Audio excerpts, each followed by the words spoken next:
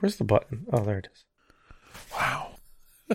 Welcome to Films from the Phantom Zone, your podcast about failed and forgotten comic book movies, where we watch a forgotten superhero movie and decide, does this belong in the Phantom Zone to be forgotten for forever, or out and about for everyone to rewatch and remember fondly? My name is Arnaldo. I am your host. As always, I am joined by... Berto.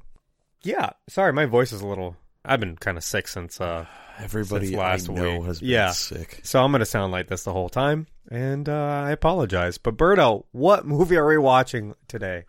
Jonah Hex. 2010, I believe.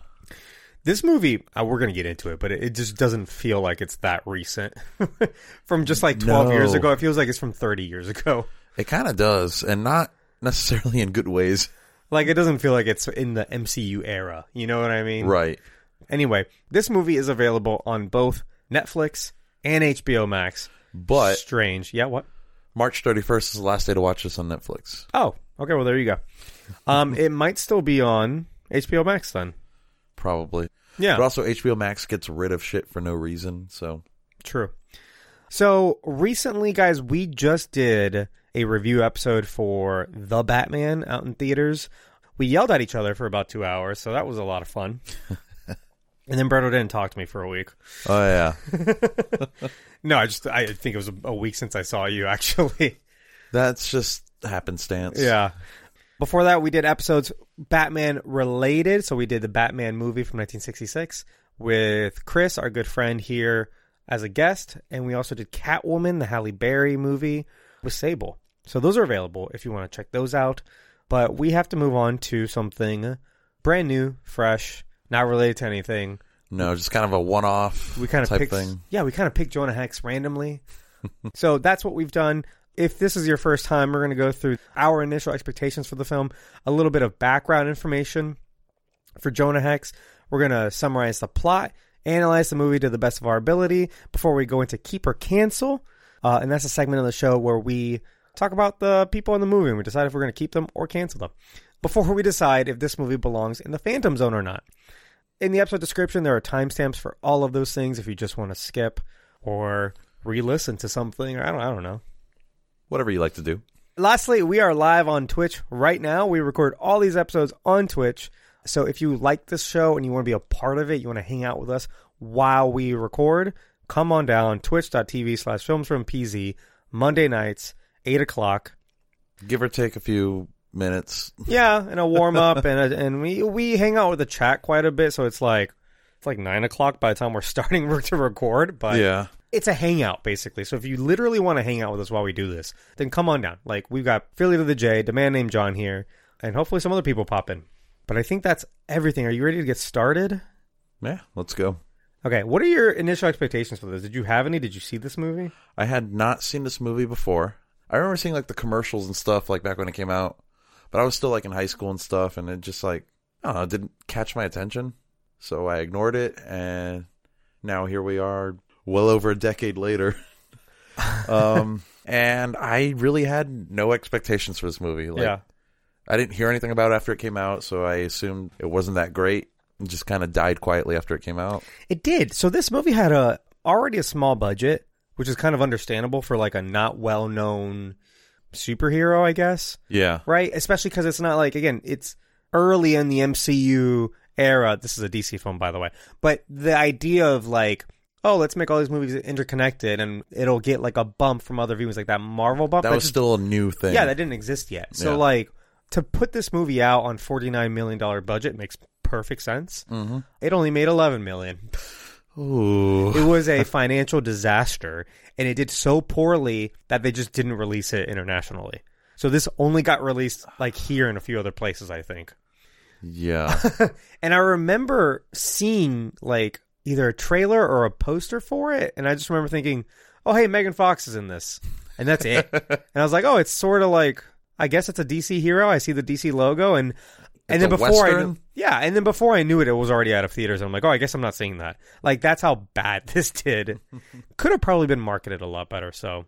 Yeah, but it also could have been better, but we'll get to that. Sure, yeah. And I mean, like, that's why I'm saying, like, I didn't watch it either, and I had no interest in never seeing it up until we were forced to do it just now. Yeah. So my expectations were as low as it gets. Also, we know the writers of this, not personally, but we've seen one of their movies We've seen before. their works before? Oh, God. Yes. Okay. Movie is written by Nelvadine and Taylor, the duo who wrote and directed Ghost Rider, Spirit of Vengeance. It's all coming together now, right? It makes sense. Oh, my God. Yep. So they didn't direct. They backed out because of... Well, thank God, because their direction would have made me sick. Yeah, no, right? But their writing was very much still there. We're just go from point A to point C to point F. We're going to skip like point D and E. Yeah, it all kind of made sense. As I'm watching, I'm like, this tracks, right? Yeah, there's your Ghost Rider reference. It's a direct relation. Also, there's a cast member in this. Wes Bentley is in this, and he was in the first. He was. He played Mephisto's son. Yes. Blackheart. All right. Well, let's move on. Let's do some background. I don't have a whole lot. This isn't like a huge character. You know what I mean? There's not that much you need to know about. But first and foremost, and this sort of blew my mind, and you walked in and you were just dying to tell me the same little fact. Because I'm like, you will never guess what I read. Jonah Hex has no fucking superpowers. Despite what you see in this movie. Yeah, in the comics, he's just a bounty hunter that's very good at his job. He's just a gunslinger. He's a gunslinging hero. Yeah. And I'm he's like Batman of the Wild West. Yeah, he's just a cowboy. Yeah. The whole time I'm like, fuck, that would have made a much better movie. And we'll get to it. And it actually would have made a better movie. So he debuted in All-Star Western number 10, which was later renamed to Weird Western Tales in 1972. Created by John Albino and artist Tony DeZuniga. Did you say John Albino? I was about to, yeah.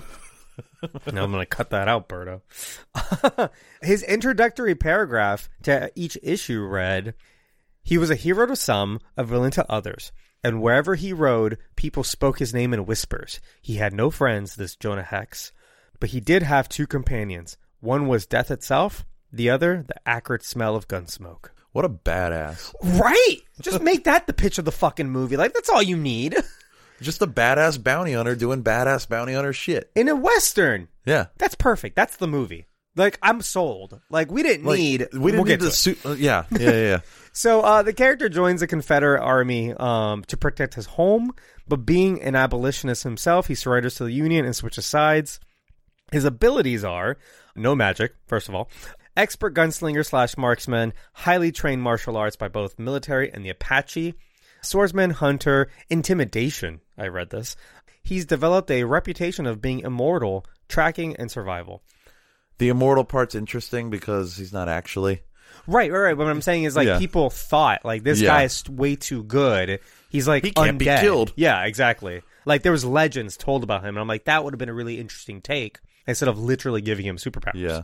And this is kind of weird, and we're going to get to it, but it's like, it's so easy to, like, vilify soldiers of, like, the wrong side of history when at the time it's like, I don't know, they were brainwashed, they were told what to do. Like, it's hard to, like, assign blame to everyone. You know, it's kind of like there were German soldiers who were like, they were in the army before Hitler took over. There were people that were in it for different reasons. And they're like, hey, Hitler says go fight. And they're like, all right, I guess we got to do this. I guess we have to. I've been brainwashed by the military my whole life. So it's like, here I go. Necessarily make, and this is obviously, this will be a hot take to some people, but like, you know, not every soldier fighting for the bad guys is bad. Right. And that's just a fact. Yeah. And they mentioned in the movie too when he's talking to I saw that his weaknesses are scarred face or like hideous appearance. That's his weakness? And that was his only weakness, which I thought was funny. I mean, he does make everybody go like, what the hell happened to your face when they see him? Oh my god. So you ready to get into this movie? Yeah. Jonah Hex is a Confederate soldier in the Civil War until he betrays his commanding officer, General Quinton Turnbull, and must kill his son, Jeb Turnbull. Turnbull and his men find Jonah, hang him on a cross, brand his cheek, and light his house on fire with his wife and child inside, so that he may know what it's like to lose his son. They leave him for dead until an animated sequence explains that the Crow Indians find him and heal him. Having sort of died, they sort of resurrect him. I think it's not very clear, but he can talk to dead people. General Turnbull died, and Turnbull's a weird fucking name. And it's hard to say it like repeatedly. General Turnbull died in a hotel fire before Jonah could find him, so he turned to bounty hunting to satisfy his vengeance. This here's my story, is what he said. It's not for the faint of heart. Yeah. Classic. I mean, and this is... It's a little less Spider-Man-y because it's not like he narrates the whole thing, right. But the whole comic book style intro, I didn't really like it because it felt like a cheap cutscene from like a low budget video game. It was more of a slideshow than like yeah. But Ghost Rider: Spirit of Vengeance does the same thing. Yeah, like it's beat for beat. Like we're gonna show you the origin in an animated sequence because we don't want to do that right now. Yeah, you know. And did you also notice that when Turnbull's about to burn his family, he says, "I want you to watch," and then Michael Fassbender closes the door. Oh, yeah. Well, it's a rated PG-13 movie, so you cannot burn. All he's watching is a house burning. Well, you really cannot show like children dying. No, like you actually, I don't think you can do that. But the action done on screen directly goes against the dialogue on screen. Yeah. So interesting debate, origin story. Like, you're making a movie about a hero and you have to explain his origin. Do you do the origin story or do you do this where you just kind of like mention it and then just like you're in the first story, basically? I think that should be done on a case-by-case basis. Like, do you start with story 0 or story 1? You know what I mean? I'm cool with story 1 with flashbacks that make sense to story 0. Like, but I don't know, right here, it's like, it was kind of fine right here because there really isn't too much depth to it. But if you're doing something like Spider-Man, but like, the first movie, it made sense to do the origin like from year 0. Yeah. So it depends.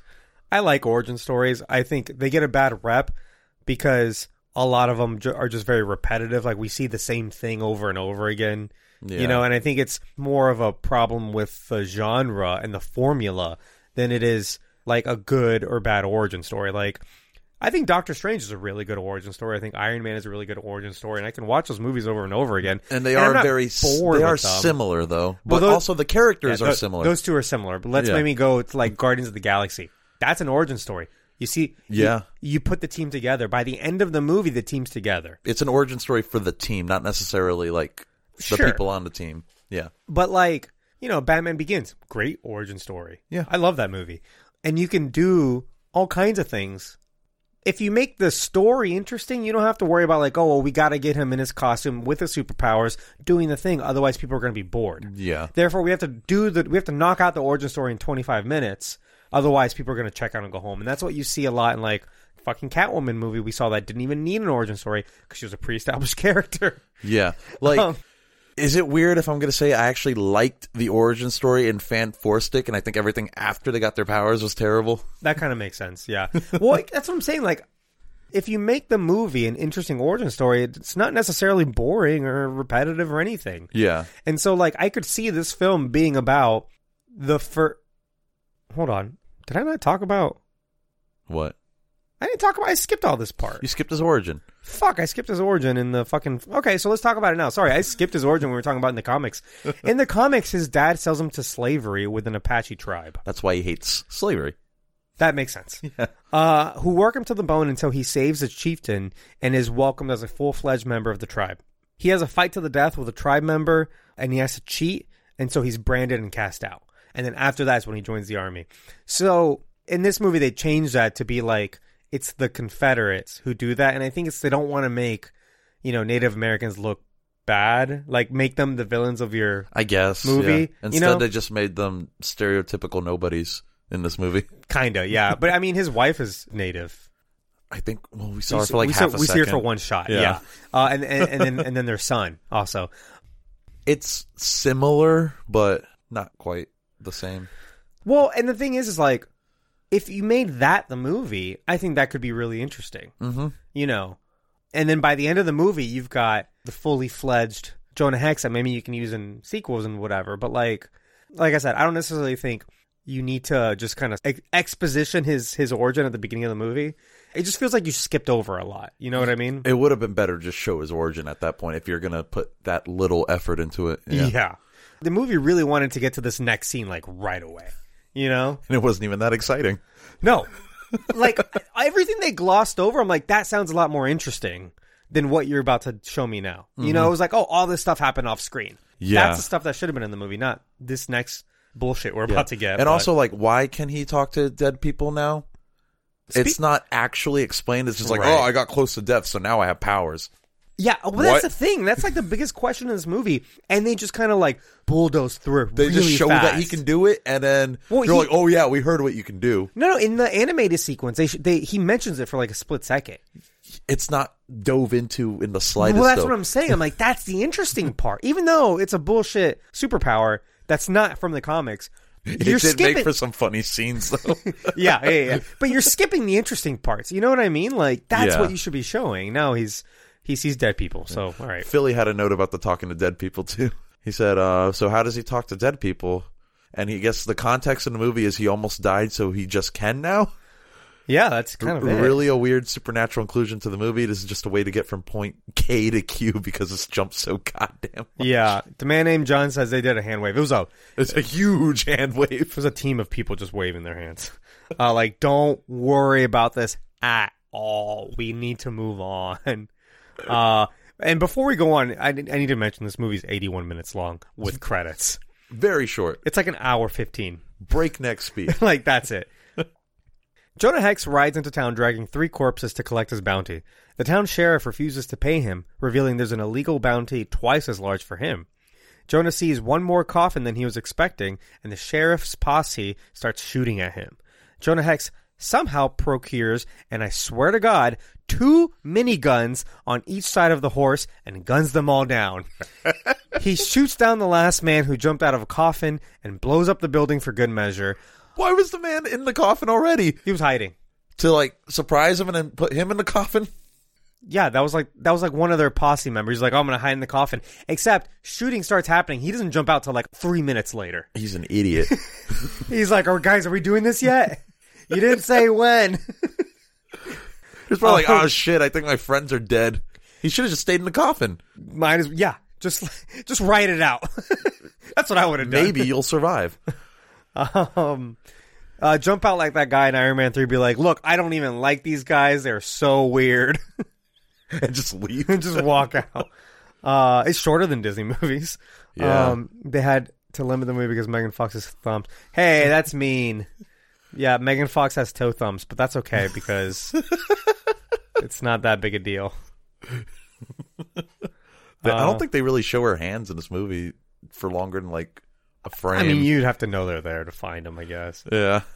Why does he blow up that building? Didn't, like, civilians go in there? He blows up every building he finds, by the way. I don't know if civilians went in there. There were a lot of people, like, hiding. A lot of shootout. buildings get blown up in this movie. This movie is so close to doing Western tropes, and then it doesn't. And it pisses me off so much. I do like how he puts the sheriff badge on just, like, the random drunk slob standing in the street. I thought that was like a disabled person. He's like, was it? Maybe I couldn't tell, but that was my impression. He was like, you know what, you deserve this. He gives him sheriff, and he just smiles. He's happy. I don't know. I couldn't tell because also it's a Western. Yeah, but there's certain tropes. Like he's riding into town, he looks like a gunslinger, you know, and he then is a gunslinger. Right. But I mean, he's got the look. He's turning in this bounty. He's carrying 3 corpses with him. You know what I mean? Like this is all on paper really cool stuff. Town folks start hiding because they know a shootout is coming, right? That's a little bit of like visual trope of the genre that you're like, ooh, action's about to happen. And then like miniguns? What, you know? Like he's a gunslinger. He should be slinging guns. I think they were trying to make it like comic booky, but oh no, they're trying to make it like extreme, which I mean, that is what these guys, the writers of these movies, they are over the top. They're extreme. Another thing, like the score in this movie, like at this part too, it's like Mastodon, by the way, which is cool, but I don't think it fits. It's like it clashes with the movie. It's good music, but not in this movie. Not at all. Put a pin in that when we get to music, 'cause I do want to talk about that. Turnbull and his men, some strapped in TNT and disguised as Union soldiers, raid a passenger train. They steal weapons and blow the rest of the train up with TNT, detonated by his lieutenant, Michael Fassbender. Magneto. By the way, there's several actors in this whose names I just didn't catch, And I'm like, if I didn't catch them and their names are not important, people listening to this podcast won't know. Well, you know what I'm saying? Right. So I'm like, fuck it. It's Michael Fassbender. Like, and he acts his ass off. Incredible talent. Yes. Let's get to it. But meanwhile, the president of the United States, Ulysses S. Grant, is informed of the train bombing by Lego Batman himself, Will Arnett. The terrorists seem to have no discernible plan, and the president demands Will Arnett find Jonah Hex, saying, and I quote, "The very fate of our nation may rest on the shoulders of Jonah Hex." So that's the president of the United States, by the way. So this movie is Wild Wild West, but less fun. I haven't seen Wild Wild West, actually. Really? Yeah. We should watch that. Also, like, Will Arnett being in this movie is kind of odd. He is so miscast. Because he plays a serious soldier, and you're like, no, that's Will Arnett. Yeah, no, I'm like, this is not for him at all. And I'm not saying that, like, maybe he could be a good serious actor. I'm sure he could. I'm sure he could. But you're wasting your talent here. Like, he's a comedic actor. Yeah. You know, maybe that's fucking... at least have him be sarcastic. Oh, my God. That's Lego Batman. That's... Joe Bluth. Yeah, like, what are you doing to him? This is very self-important, this part of the movie, where, like, the fucking president is like, there's nothing we can do without Jonah Hex. We need him to save this country. Side note, the actor looks just like Ulysses S. Grant. I don't know if you've ever seen a picture of I've noticed a lot Grant. of movies, when they portray presidents, they usually do a really fucking good job with it. Yeah, he really, really looks like him. Apparently, he shot all this in 3 days. In and out. Boom. Holy shit. This feels like a trend of the era where the main character has to be the fucking best at everything. You know? But Jonah Hex is the best gunslinger in the West. That's fine. But the fucking president of the United States is like, no, fuck the army. We're completely useless. We need to get this random cowboy.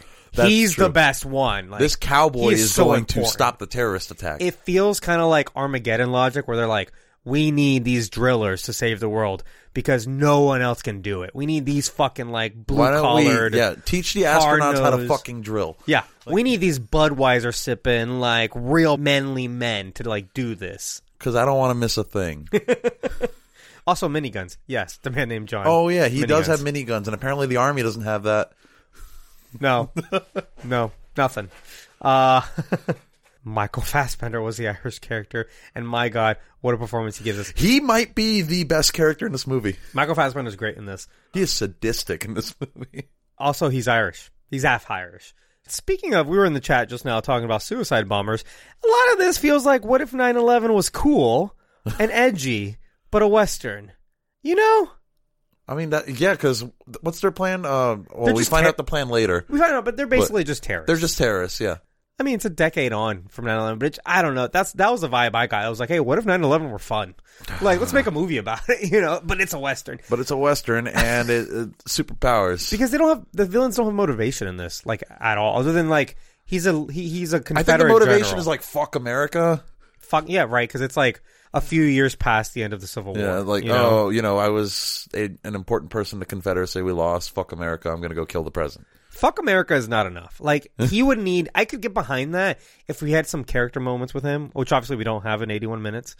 But if we... No, we get none of that. You know, and it's John Malkovich. It's fucking John Malkovich. Fucking John Malkovich, by the way. And I hadn't mentioned that. The villain is John Malkovich.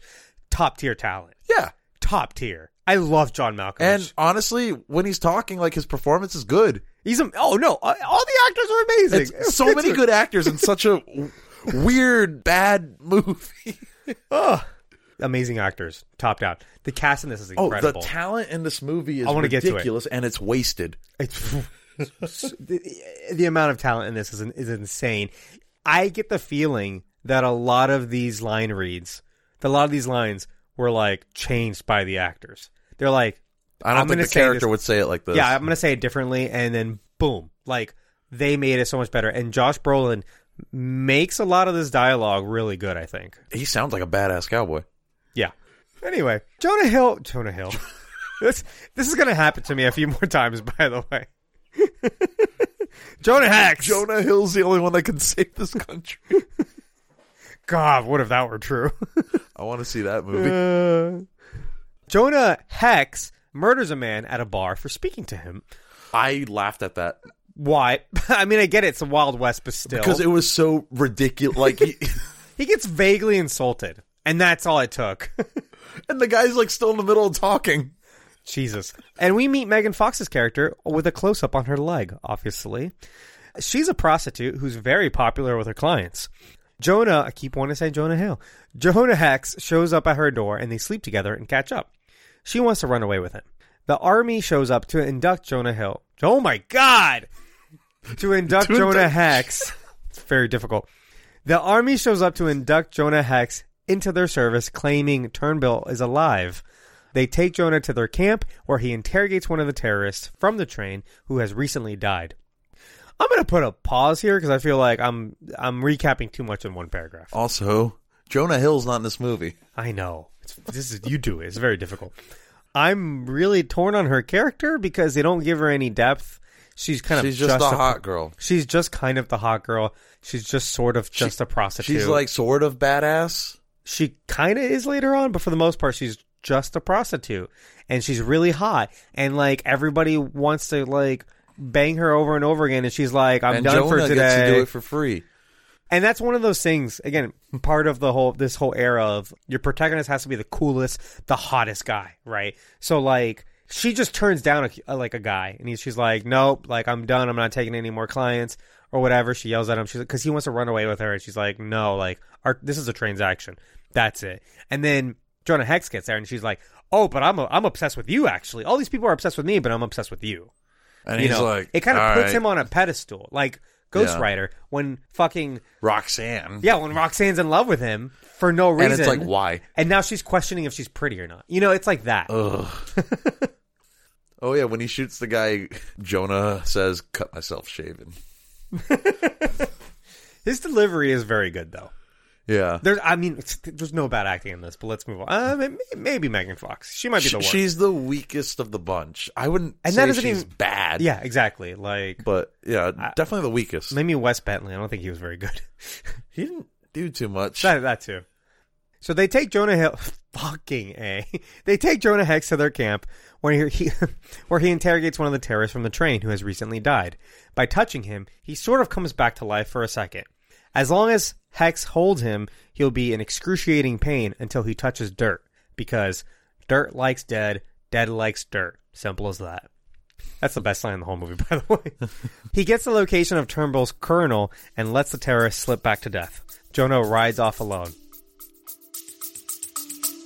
Hey guys, it's time for a quick break, and we will be back in a flash. Did you know that you can change what you taste by what you hear? How can you use sound to make a deeper connection with your clients? Can we be healed with sound? Sound influences people in their buying decisions and their daily lives. In the podcast Audio Branding, I explore all of this, both with my own observations as a voice actor of over 15 years and by interviewing knowledgeable professionals in the field of advertising, marketing, music, and science. To have a listen for yourself, visit audiobrandingpodcast.com. I also like earlier in that same scene when he takes a drink and like the whiskey like spills out of the hole in his cheek. I like that. That is good. A lot of times when he talks, though, it's a little hard to understand him. Which makes sense. It makes sense, but I feel like maybe the prosthetic could have been a little bit better. I had subtitles on, so that helped me. I had to turn on subtitles when he talks sometimes.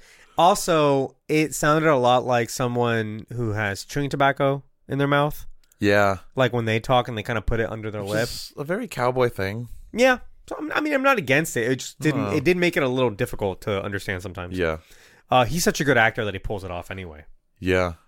In a flashback, we see Jonah burn his face off to rid himself of the brand. Turnbull visits a corrupt politician who gives him the location of a superweapon. Jonah finds the colonel in a gladiator fighting circus led by Michael Shannon, by the way. It was kind of hard to tell it was him. It's impossible to tell it was him. He has 2 seconds of screen time, and that's not... I literally mean that. He has 2 seconds of screen time. Where some guy named the Rattlesnake is fed snake poison, and he goes fucking crazy on the other guy. The colonel says Turnbull is dead. Jonah fights him and throws him into the fighting pit, where I guess the rattlesnake bites him or some shit.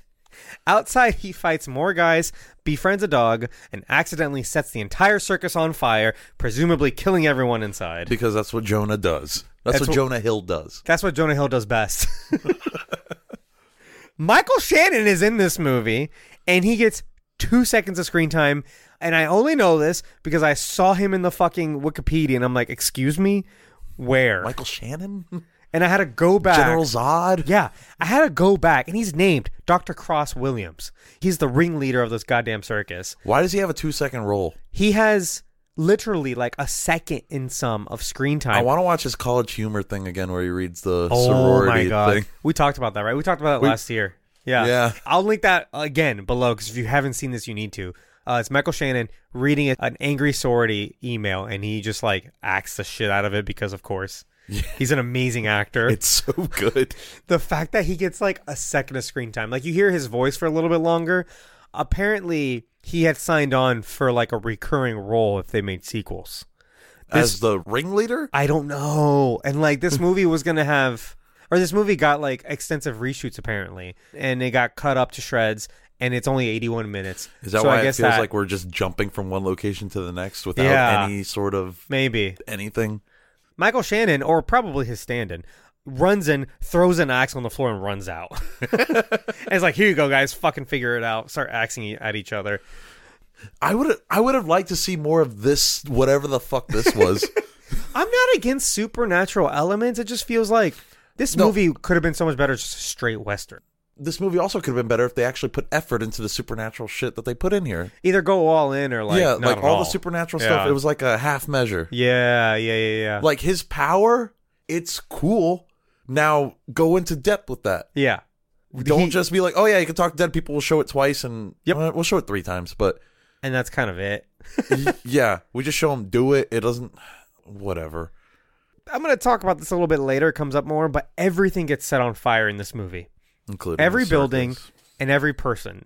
There are probably, if you count them all up, those people on the train got blown the fuck up. Yeah, and all the people here. Like, there are probably hundreds, maybe almost 1,000 fiery deaths in this movie. Like, fiery specifically. There's his family, there's the train, there's this, there's a lot of first town. Yeah, there's a lot more fire coming up, by the way. It's got a real, like, fire fetish, this film. What better way to end it? Yeah. Jonah Hex goes to the grave of Jeb Turnbull, digs him up, and awakens him. Jeb equates Jonah and his father, both as killers looking to ease their pain. He points him to Fort Resurrection. Jonah Hex visits Smith, a black armorer who supplies him with his weapons. They clarify for the audience that Jonah isn't racist, despite fighting for the Confederates initially, never supported slavery or secession, and is truly just an anarchist who wishes to not be governed. Meanwhile, Megan Fox murders one of her customers.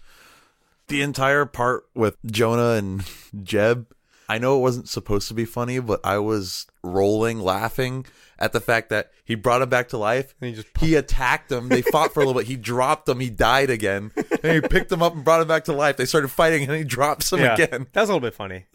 I don't know if that was supposed to be funny or not, but I was fucking laughing. I thought he was going to like go get some restraints or something. Be like, all right, he's going to wake him up again. I don't know. He was going to put like a yoke on him or something like that. Yeah. But no, they just start talking. No, he just pins him down. I'm like, that's nothing. And it's funny too when he's like, yeah, I killed you. Sorry about it. Also, that's Jeffrey Dean Morgan. I noticed that. I love Jeffrey Dean Morgan. He's the dad in Supernatural. He goes uncredited, by the way. But that is Jeffrey Dean Morgan. Again, another amazing actor. Just wasted in this movie. It's really dark. He's got a big beard. You kind of can't recognize him. But yeah, I recognize his voice and his eyes. Well, Fort Resurrection, because he brings people back to life. Do you get it? Yep.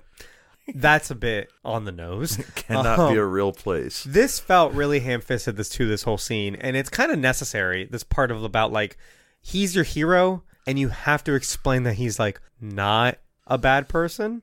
I kept on thinking, I'm like, they're going to need some black people in this movie real quick. There's one. If we're supposed to believe, like, this Confederate is a hero. You know what I mean? And then I'm like, this scene is very much necessary in this movie, but I don't think it was just kind of like spoon-fed to the audience, being like, look, he's fine. This black person endorses him, therefore, that's all you need to know. It's okay, I have a black friend.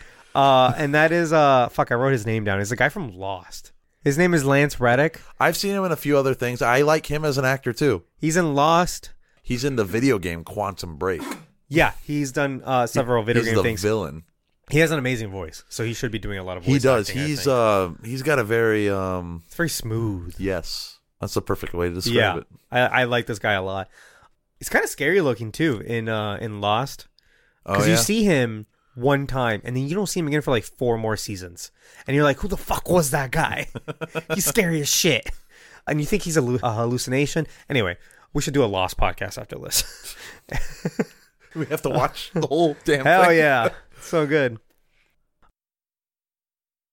Jonah, oh my God, I want to say Jonah Hill so Jonah bad. Hill arrives at their fort.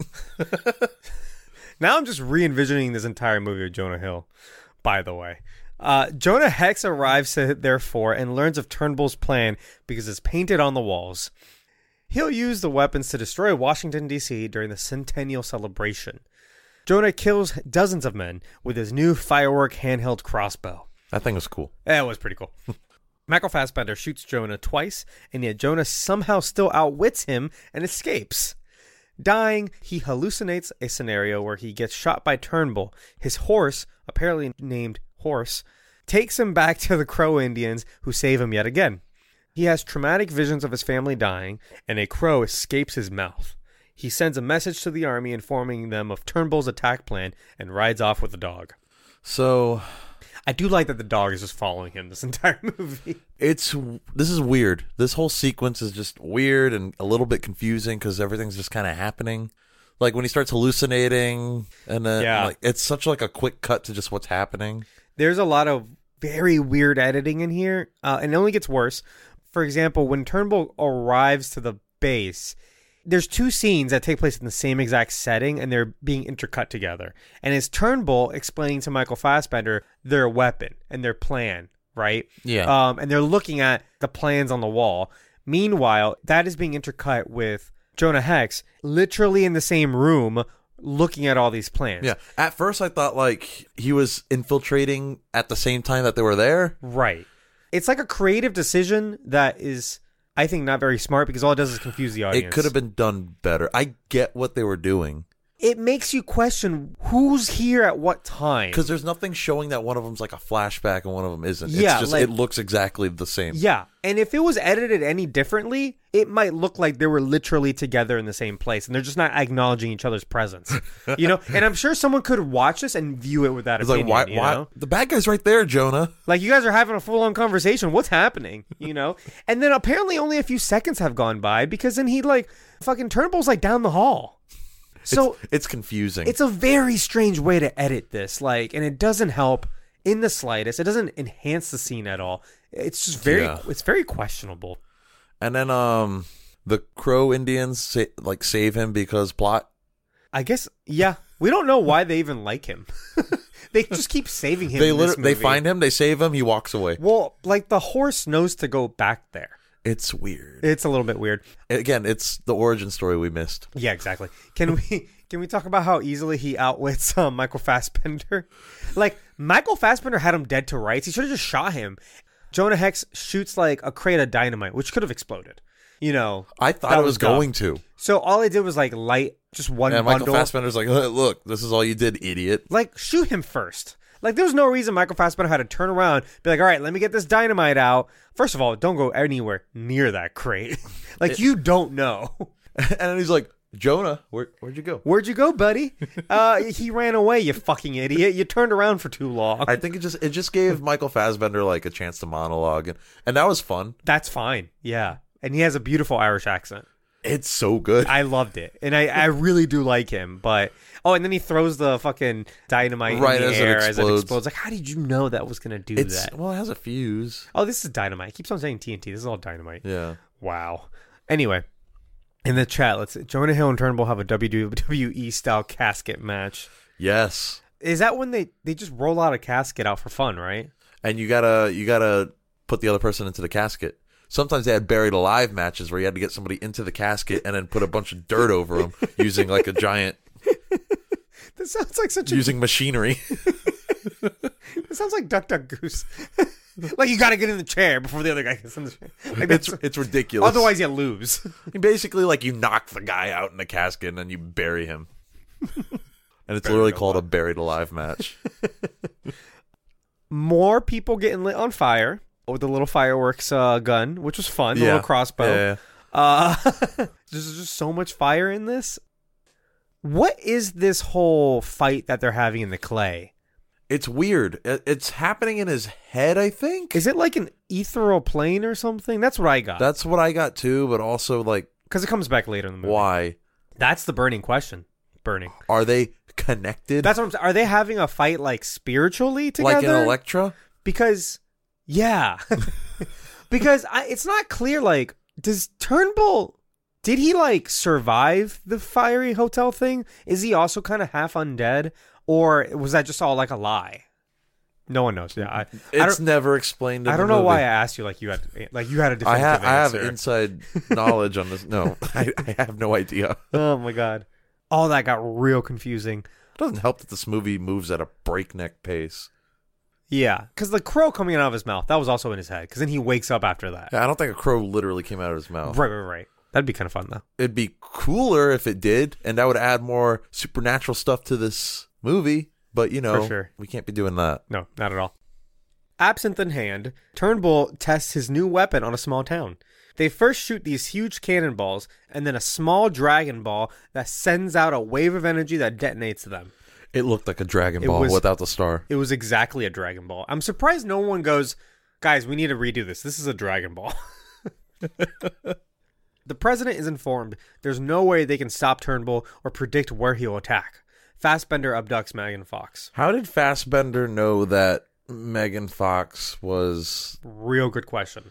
Not associated with Jonah Hill? Not enough at all. Not enough for 81 minutes. That's the answer. Because he just kind of shows up and kidnaps her. Turnbull is just like, go find someone close to him. There's only one person he even gives a shit about. And it's a prostitute. It wouldn't really even make sense for Turnbull to know that. Like, he hasn't really known He didn't even him. know Jonah was still alive until like a minute ago. Yeah, they thought they were both dead. Philly's right. He knows the answer. He read the script. They had a short little fight, too. Kinda. They just slapped each other. Also, the president's dude is like, oh, we have no idea where he's going to attack. How? Obviously, he's going to attack Washington, D.C. And where else will he go? was that not in like the Morse code message and the little telegram that he sent him? Well, apparently Ulysses S. Grant is a fucking idiot. No, I mean when Jonah Hill sends the telegram, he tells him their whole plan. He doesn't say he's going to attack Washington. Wasn't that the whole point of him discovering that they were going to attack Washington? It was on the wall. I remember there's a big star over Washington, D.C. Yeah, and he's like, oh, no. Anyway, so I guess they're like, oh, we have so many celebrations. There's no way of knowing where he's going to show up. Bullshit. And they took no, like, precautions at all. He's having, like, his, Like, they have a Navy. They could have parked the Navy outside of Washington, D.C. Yeah. But, like, what's he doing during this? Is he just having, like, it's not an inauguration speech, is it? It's a centennial. Oh, that's right. That's right. It's 1876. The country is now 100 years old. The centennial was also quite important because it also marked the celebration of unity because the Civil War had recently ended. I did like that he's drinking absinthe, though. I thought that was kind of cool. He's just drinking absinthe straight. Yeah, that's because it's like the only drink that you need a spoon for. It's called an absinthe spoon. You put an ice cube over it, and you slowly pour the absinthe over the ice cube. Does that taste good? And it cools. No, have you ever had absinthe? Not by itself. It's horrible. Oh. It's very, like, herbaceous. Okay. And it's used, a lot of times in cocktails, it's used as just a drop, kind of like... Yeah, like I've had it in cocktails. I've never had it on its own. Yeah, so it is very potent in flavor. I'm just thinking about the New Girl episode where they all get drunk off of absinthe. When do you get drunk off absinthe? They're like staying in a cabin or something, and they have a bottle of absinthe. Oh, yeah. Absinthe doesn't get you drunker than anything else. It's a regular spirit. It's just, it was illegal for a long time. And that's why it had like a really weird reputation. It was only made legal like recently, like in this century. I saw a video about that from that YouTube guy.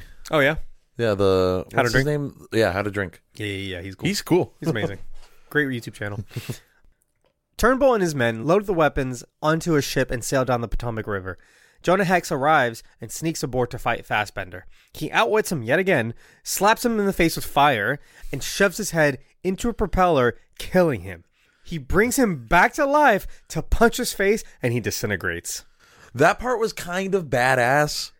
You know why it was good in the context of this specific movie? That he has this power and he just uses it to just punch this guy one more time. He brought After him he back to dead. life to kill him again. Yeah, I'll give him that. Also, I was confused by his death because I guess the propeller killed him, but then you see his corpse and he looks normal. Well, it's a PG-13 movie, There's so not even a lick of blood on his face. They shouldn't have done it that way, but I think because I kind of looked at it, there's like a small pool of blood, sort of in shadow. I thought like half his face was gonna get like sheared off. I think a section of his head got cut off, and that's what killed him. I guess. Like just like blunt force trauma, and then he falls on the ground, comes back to Well, life. off screen it punches looked him. like blunt force trauma because it was like dunk dunk dunk dunk dunk. Yeah, it wasn't a propeller like a. It was like a slow propeller. But quick enough to like annihilate you. 'Cause it's a boat. It's not like an airboat or anything like that. Yeah. Why does Jonah Hill's hand? I'm You've given up. I've given up. I'm rolling straight into the joke now. Why does his hand light on fire? Because he's badass. Did he like dip it in oil or something? I don't know. Was there oil nearby? It got wet or something? I don't think the director thought about it that much. He just lights it on fire, slaps him, and then puts his hand out. So I don't. Well, I think Michael Fassbender was burning because remember he didn't have dirt on him. No, it was before then. Oh, During the fight, he like slaps him with fire. He lights his own hand on fire. yeah. How do you do that? That's what I'm saying. I think, That's kind of fucked up. was there like oil nearby? Was it from the? That's not one of his powers that we learned about. So So many fiery deaths in this movie. Jonah Hex. Should I just go Jonah Hill? Jonah Hex aims a gun at Turnbull while he's delivering a rousing speech to his Confederate troops. Turnbull spots him and grabs Megan Fox as a human shield. Jonah surrenders. As the president is about to speak for a tiny crowd, including Smith and his children, Megan Fox breaks him out of their shackles. They shoot their way to the top of the ship. Megan somehow lights a man on fire. Jonah picks up a flamethrower just sitting there and lights several men on fire as he fights his way to Turnbull. this movie should not have been a DC Jonah Hex movie. This movie should have been about the first Ghost Rider. This has Ghost Rider vibes All very over it. hard. Like, it is a big Ghost Rider boner in this whole Like movie. this should have been a movie about the caretaker from the first Ghost Rider movie, and that would have been a much better movie. Yeah.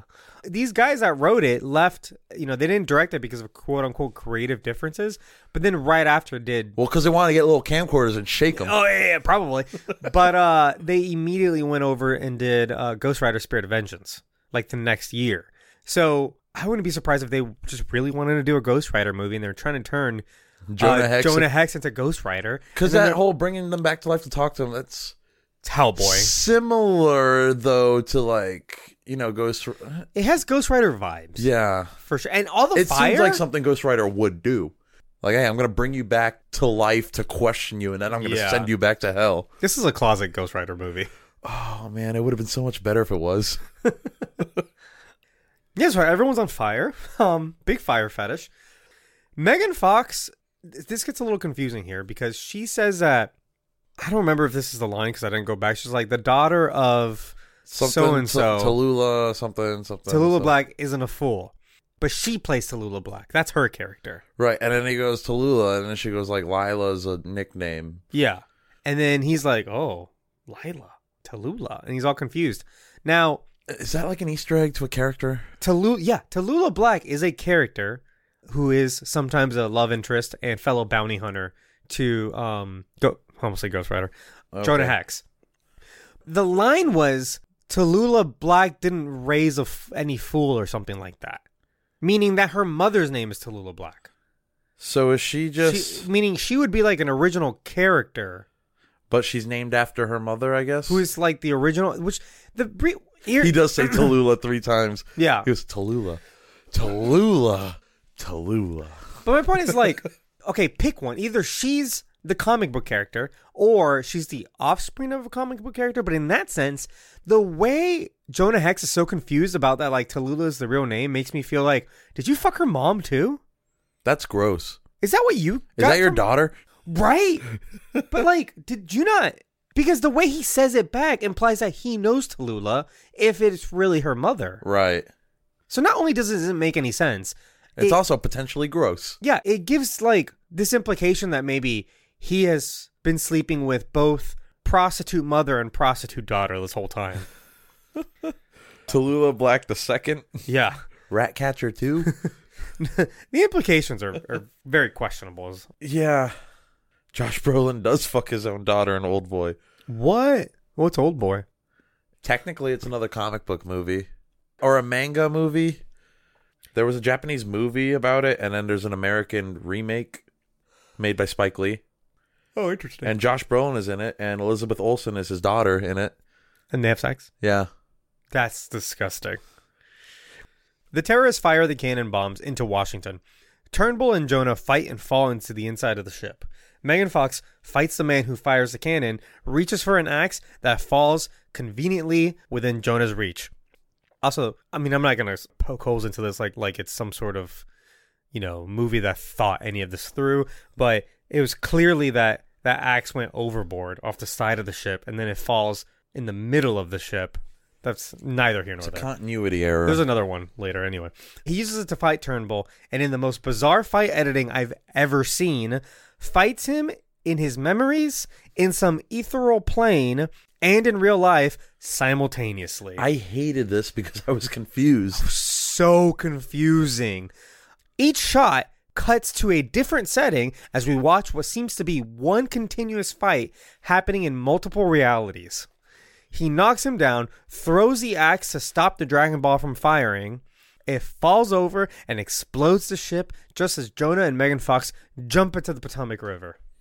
Wow. No, yeah, wow. Real quick, Philly says, I would like to clarify that they keep track of ammo in this movie. A lot of movies around this time didn't. They paid attention to one detail. They paid attention to precisely one detail. A lot of movies still don't do this. Yeah. Maybe two details if you count the absinthe spoon. That's how you drink absinthe. Use a spoon.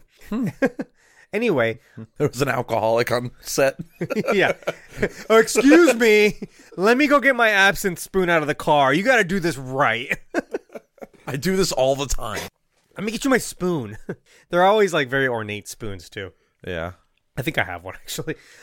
Fuck, what were we just talking about? Alcoholics. The thing. It is also kind of a Western trope, like counting bullets. So it's like they kind of pick and choose the most detailed, unnecessary Western tropes, and they ignore all the great ones. Like this isn't really a Western, It should be, and it had the potential to be. Yeah, like in genre, this isn't a Western. It's just kind of a movie. It's an action movie in a Western-based environment.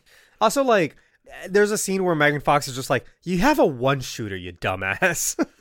I like that. Well, okay, you don't have to count to one. Is my point. I know, but also like I like that they pointed it out. Yeah. Who carries a gun that small unless of like you're hiding? I guess it? a prostitute would. That was his gun. Oh, that was his? I thought that was hers that he took. Like, okay, so there's mention. She pointed at him earlier in the movie. Oh, I don't know. Because he was already in the room Maybe. when she walked in. I don't think that was I assumed that was her gun. That would make more sense because she, it's revealed that like she has like weapons all over her body. Because I think she reached for that gun and he was like, I learned after the first time or something like that. I thought it was his gun. Anyway. Also, that guy was weird and unnecessary. There's a scene that I had it written out on here and I deleted because I'm like, that scene's actually useless. Is when, it's the scene we're talking about where he shoots the gun at her. It doesn't do anything. No. Like, he never comes back. Well, he gets stabbed. But I think all that scene is to, let's give Megan Fox like 2 more minutes because she only has like 10 minutes of screen time anyway. She might have less than that. And we have to prove that she can fight, sort of. That way, when she breaks out of her shackles later, it's not totally weird. It's still a little weird how she was just able to do that. Still weird. And then they fight together. Anyway, it's neither here nor there. Here's my continuity thing. She loses that axe, right? Right as the guy's about to kill her. She's like reaching for the axe to save her. Axe falls down, right? Then Jonah has a whole fight sequence. In his mind. Among reality also. He runs back upstairs and then he punches that guy just as he's about to like kill her. Therefore, they just stood there frozen for X amount of time. Yeah. Like he just stood there over her and be like, I'm going to make this last. Like they just paused because they weren't on screen, right? That's what happens. If the camera's not pointed on you, nothing's actually happening. Yeah. And then the boat explodes because everything explodes in this movie. It's insane. Jump off. Very dramatic. Again, this feels like it's older than it is. It feels very 90s for them to be like jumping off the boat as it explodes. It's 2010. Anyway, President Grant gives Jonah Hex a cash reward, a full pardon, and offers him a sheriff badge. Jonah refuses it because countries don't have sheriffs. Yeah, no shit, Ulysses. He and Megan Fox seem to live happily ever after, and he visits Jeb's grave again to apologize killing his dad. That part at the end was kind of nice, I guess, because he and Jeb were friends, and you kind of get that from their interaction. Yeah, for sure. Because he's like, you killed me. He's like, yeah, sorry about it, but you pulled a gun on me. And he's like, yeah, that was a mistake. And he's like, no shit. Yeah. Anyway, that's the movie. Also, this country needs a sheriff. What was he supposed? Was he going to be like the first U.S. Marshal or something? Was that what that was going to be? That might have made more sense. That would have made a lot more sense. Like make him a marshal or something. Yeah. Okay, so that was the movie. Let's move on. America needs a sheriff. Probably worst line in the movie. That might be the worst line ever. America needs a sheriff. Who said that? Did somebody say that? Ulysses S. Grant said that. Oh, he did? He said this country needs a sheriff. And then Jonah's like, countries don't have sheriffs. Whoa. All right. Analysis. I want to start off with, and we talked about this. It was sprinkled in the plot section. If you skipped here, these are the writers from Crank High Voltage, and then later went the next year left this movie to do Ghost Rider: Spirit of Vengeance, which is our like worst movie that we've done. Yeah. Is that the one we voted worst? Was that the worst? It was hardest to watch for sure. Yeah, I think it was between that and Elektra for us, but I think Spirit of Vengeance ended up winning. I think Spirit of Vengeance won, yeah. So that's our worst movie, right? So these two guys, and one of the reasons I do not like them is they're known for being like edgy, over the top, extreme, and but on a budget. But on a budget, and studios like that. That's why they get jobs. It doesn't make sense that you can be edgy and extreme and on a budget. If you've listened to our fucking second episode ever, Ghost Rider: Spirit of Vengeance, we talked about them. But for Crank High Voltage, the duo used consumer-grade camcorders, such as the Canon HF10 and the Canon XH-A1. Nevadine, these are two dudes, Nevadine and Taylor, they go by. Nevadine commented on the use of these cameras. We can put these cameras in places that people haven't, and we can put 10 of them in places where people haven't. And one of the things that allows us to do, we're doing this moving bullet time camera rig where we take 8 HF10s and we put them on a lightweight piece of speed rail, and I can rollerblade and skate around Jason Statham, and he's blasting down the street with a weapon and capture just rad images. What the fuck, dude? I don't like that. This is not the guys you give millions of dollars to. These are the people you get to do like indie films. During the filming of Crank High Voltage, Nevadine and Taylor shot over 279 hours of footage during its 31 days of production. I feel like that's entirely too much. I think that's probably because they used 10 cameras at once on camcorders on a budget, and it's very evident. Like, we were watching Ghost Rider: Spirit of Editing Vengeance. that must have been a nightmare. Maybe that's why the editing was terrible in that movie. You've seen Crank? I've seen Crank before, Oh, okay. yes. And they did the same thing with Ghost Rider. Yeah, Spirit of Vengeance is like... It's like that times 10. It's very difficult to watch because they're using not production grade cameras, and so the film is like very grainy. It looks very kind of overly produced, Yeah. It's not a good looking picture. And then they hit you with like very bright whites and then very dark darks, and like it makes you dizzy. Like, it really hurts, especially like on a really bright television. It's almost like a strobe effect. Yeah. So they were the original directors for this, and they left because of creative differences with WB. Again, probably more to like go do Ghost Rider, because clearly that seems to be what they wanted. Like, this movie, we said, feels like it should have been a Ghost Rider movie. Yeah. Josh Brolin, would later admit that he hated the experience of making the film, stating that at one point they had to reshoot 66 pages in 12 days. Jesus Christ. Implying that the filming schedule was hectic. Director Wow. Francis Lawrence was brought in to supervise a number of reshoots. So the director that they got is Jimmy Hayward, and he really doesn't have a lot of experience. He has mostly been an animator for Pixar, and then has really only directed Dr. Seuss's Horton Hears a Who. I liked Horton Hears a Who. And then after this, he did Freebirds. So 2 animated kind of family movies. And then this. And then this. This one's the outlier. There are other people who have transitioned from like animation, especially like Pixar animation, to like making movies. Like the guy from Mission Impossible, what's his name? Tom Cruise. No, the director of the newer ones. Oh. Anyway, Brad Bird. Brad Bird. Thank you. Oh, is it actually Brad Bird? Yeah. That was totally a guess. Okay. Yeah. I think Brad Bird. I'm not sure if he's doing the new ones or he just did 4. He was the one that wrote The Incredibles, right? Yeah. Okay. Mm-hmm. So, I mean, some people make that transition, but they're probably very talented. And I'm not sure if this guy... Yeah. It's hard to tell, like, what, you know... He's only done, like, 4 things. But the whole, like, the cutting the fight scenes into different places at the same time... That wasn't great. It's a big headache. And I feel like in his mind, he's like, oh, no, this is artistic. This is going to be cool. People are going to get it. People don't get it. Like, you have to remember what you intend to put on screen makes sense in your head because you're the one that came up with it. Right. But other people have to look at your artwork and then decipher what you intended. It's not clear. It's too much happening at the same fucking time. I'm still not convinced of that, like, red clay setting, if that's a real place or not. Yeah, was that like an astral plane? Was that a flashback to an encounter that they had? Well, the scarring was there, so that didn't make sense. Brad Bird did not do the Mission Impossible movies. Brad Bird has done, like, 1 Mission Impossible movie. Don't you lie to me. Now I need to know what Brad Bird did. He did The Iron Giant. Mission Impossible Ghost Protocol. Boom. Suck it. He did that one. So one of them. He did Tomorrowland. I like Tomorrowland. A lot of people don't, but I like it. It's not a very hopeful movie. I'm sure there's a podcast out there that's like, movies based on Disney rides. There's already like 8 of them. Haunted Mansion, Pirates of the Caribbean, all of them. Tomorrowland. More based on a section area. of a park. Carousel Progress. I don't... have you seen the Muppets Haunted Mansion? No. Came out last year. It's pretty good. Huh. Is it better than the Eddie Murphy one? Much better. Okay, because that one sucks. It's probably like the best Haunted Mansion movie you could make.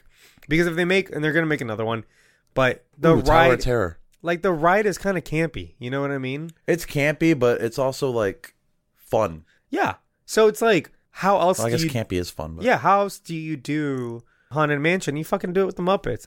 They lean into all the jokes. They make I want new a ones. dark and realistic Haunted Mansion that's rated a hard PG-13. Just enough blood and 1 fuck. Anyway, so this was given 2 nominations at the 31st Golden Raspberry Awards. Worst Actress for Megan Fox. And Worst Screen Couple, Josh Brolin's face and Megan Fox's accent. But I think his face was supposed to be ugly, and I think it looked good. Yeah. I mean, okay, so elephant in the room when we talk about this movie, and when we mentioned it a million times, are the actors. Yeah. Out of all of, like, the bad movies we've watched, and maybe, like, out of all the movies we've seen so far, none has assembled such a talented roster of actors as this movie. Maybe Amazing Spider-Man 2. Had, like, 3 or 4 good actors. This has, like, 8. That's true. This has... I'm going to go down the list real quick. Of just all the high-profile actors we got in here. Josh Brolin, John Malkovich, Megan Fox, Michael Fassbender, Will Arnett, Jeffrey Dean Morgan, Michael Shannon. You've got 2 almost Batman, a Lego Batman, Thanos. You have Thanos. Cable. You have Cable.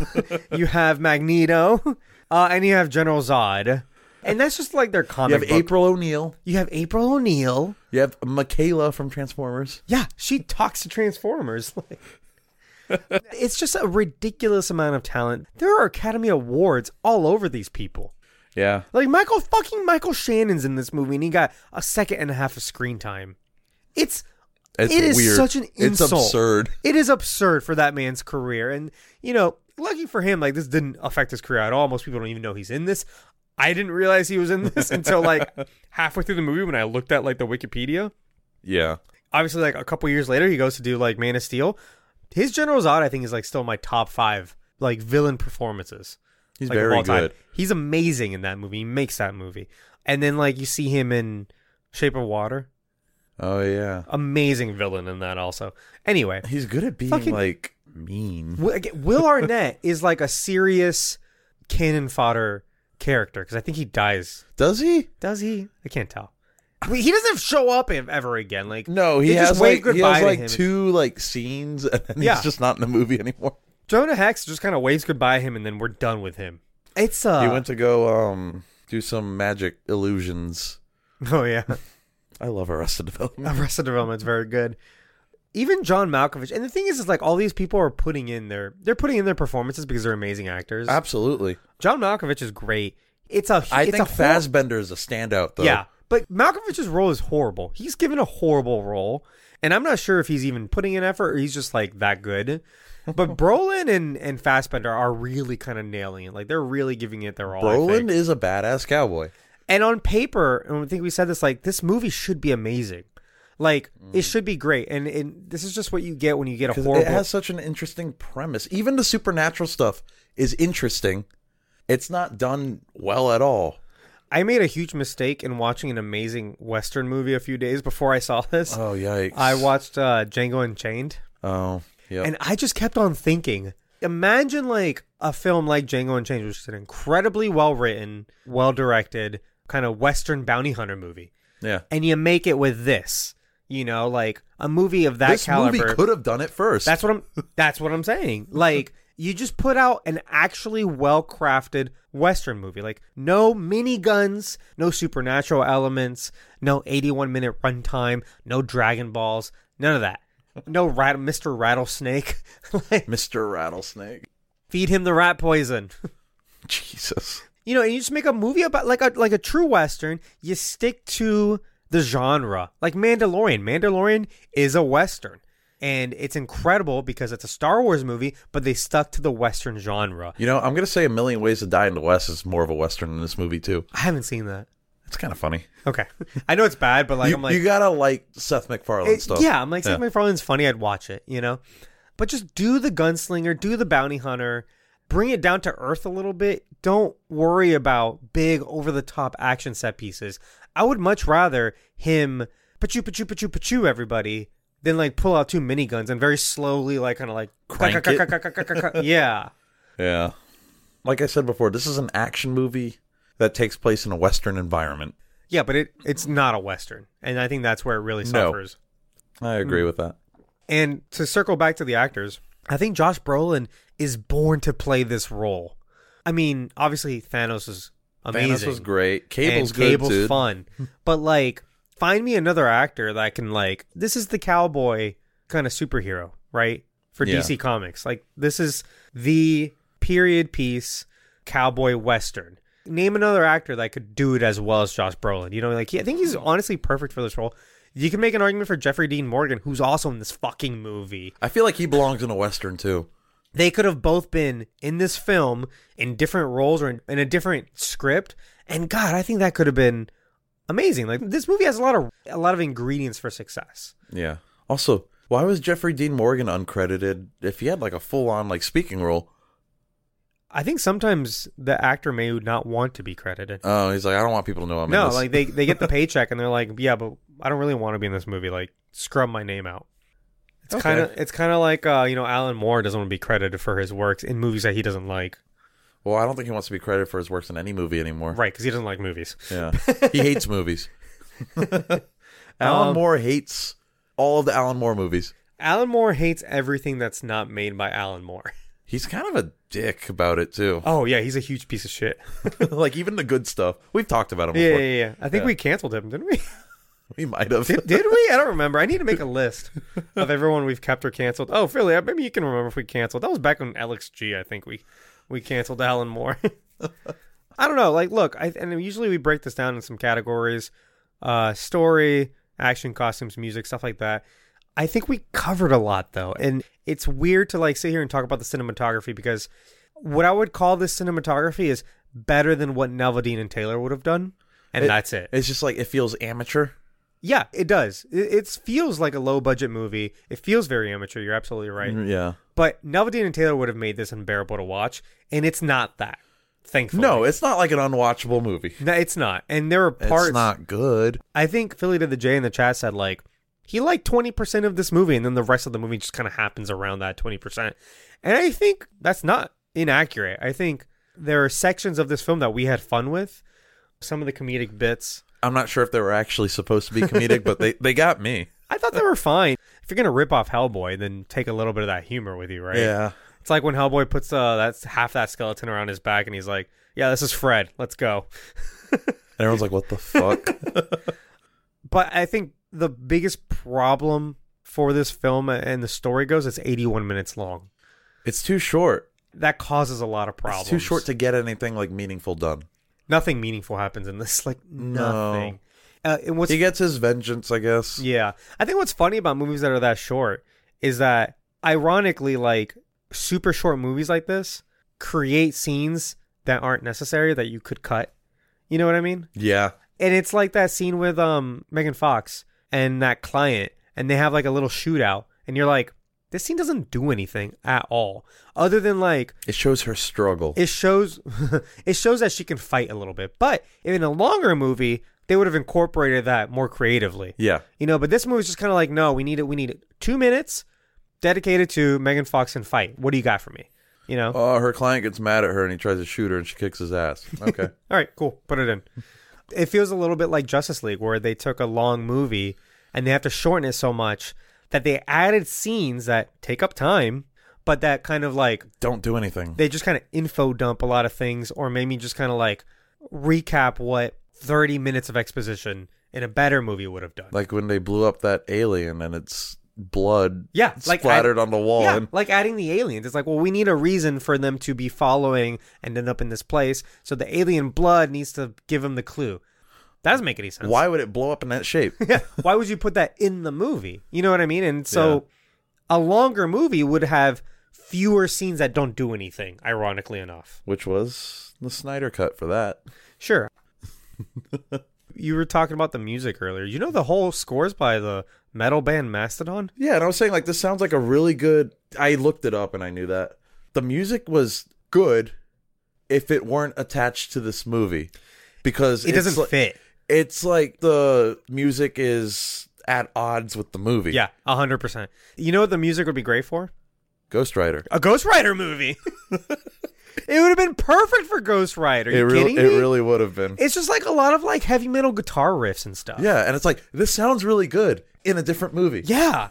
I'm not feeling this at all. Like, when Megan Fox and Josh Brolin are like doing the hallway fight, I'm like, this is not the vibe, man. Like, you've got this all wrong. There was a disconnect there somewhere. Yeah. I'm like, this is not the right movie for this. That being said, the score is fucking awesome. It's just... Yeah, I'll give you that. It just doesn't work for this movie. No, I absolutely will give you that. It would work in so many different movies. Yeah. 310 to Yuma came to mind at the same time as this movie, and it got a pretty decent cast and is a way better. 310 to Yuma is a good movie. Well, that's also a real Western movie. It's a remake of a Are you talking about the original or like the... Oh, he's talking about one? it came out around that time, so the remake came out around that time. Oh, yeah. 2006, I think, is 310 to Yuma. So a few years before. And like I think a year after this was the remake of True Grit, and that was also a much better Western movie. Oh, that's a great movie.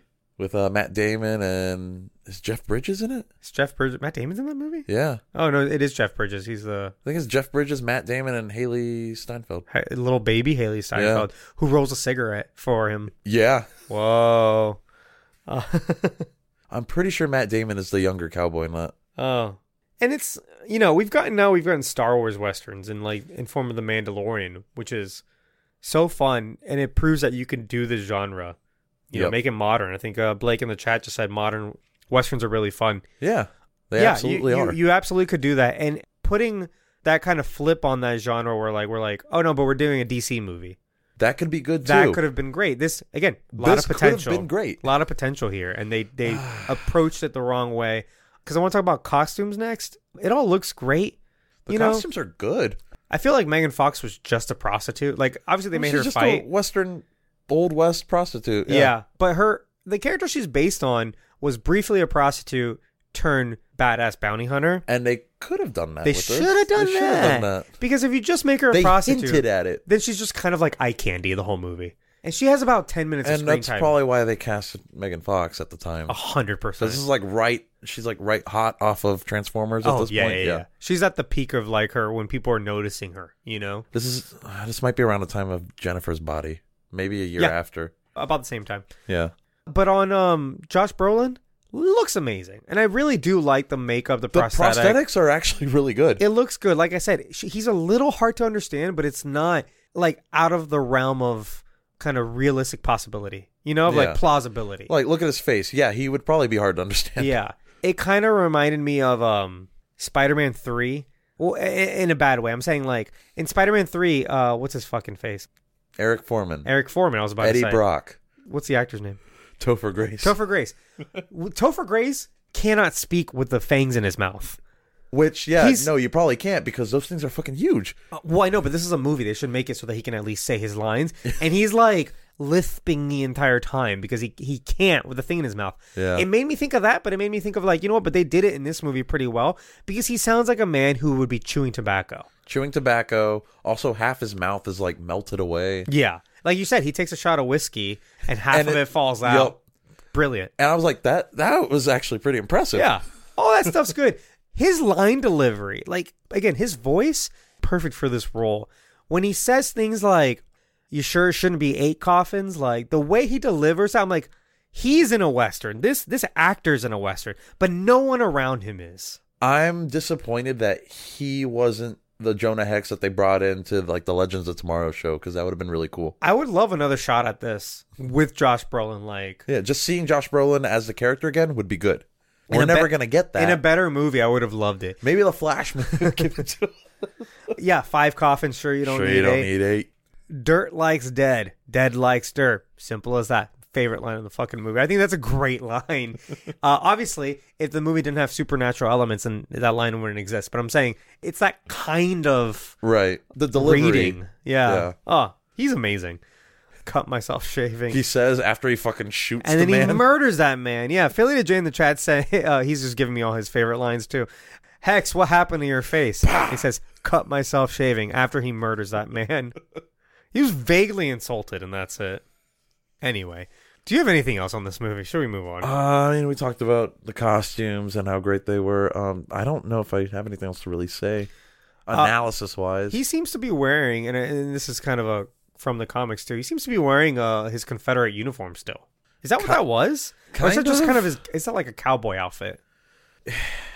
It might have been the Confederate uniform, but he didn't have like the insignia on it or anything. No, but it did look like kind of the gray. Maybe he just ripped like overcoat. The patch off of it. I'd buy that. Yeah. But the hat it looked very Confederate. What happened to your face? Gunshot. I'm running out of clever responses for that one, friend. I like that one too. That one was good too. That almost sounded improv. And again, I wouldn't be surprised if a lot of this dialogue was just kind of improved on the spot by all these amazing actors. Because the writing is not there. The writing's not there, but all these actors, like, they did the best they could. Yeah, he's still wearing the Confederate hat. The Canadian knows more about American history than we do. I'm not strong on everybody the Civil War. knows more about American history than Americans. That's a fact. That is so true. I know my fair share, but I'm not hot on Civil War. Civil War, no. It wasn't my favorite subject to study either. Now we talk about the colonies. Oh yeah, colonial times. That's my jam, dude. Cool. Let's move on. Keep or cancel. This is a segment of the show where we decide. What do we do?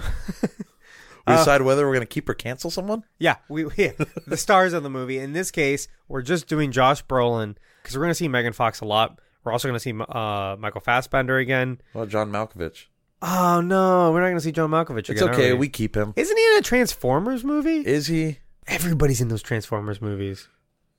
John Malkovich is in Transformers 3. Thank you. As himself, or is he a voice? No, he's one of the army guys or something. He's an army guy? He's someone. Sam's Psycho Boss. I think I only saw Transformers 3 once. He is himself. I knew John Malkovich was in a Transformer. Okay. I guess we can talk about him in Transformer. So, we're going to do Megan Fox and John Malkovich in some of those movies. We can also do Will Arnett and Ninja Turtles. Oh, yeah, he's in that. A lot of these actors are, like, chummy. Like, they're in a lot of other things together. Yeah.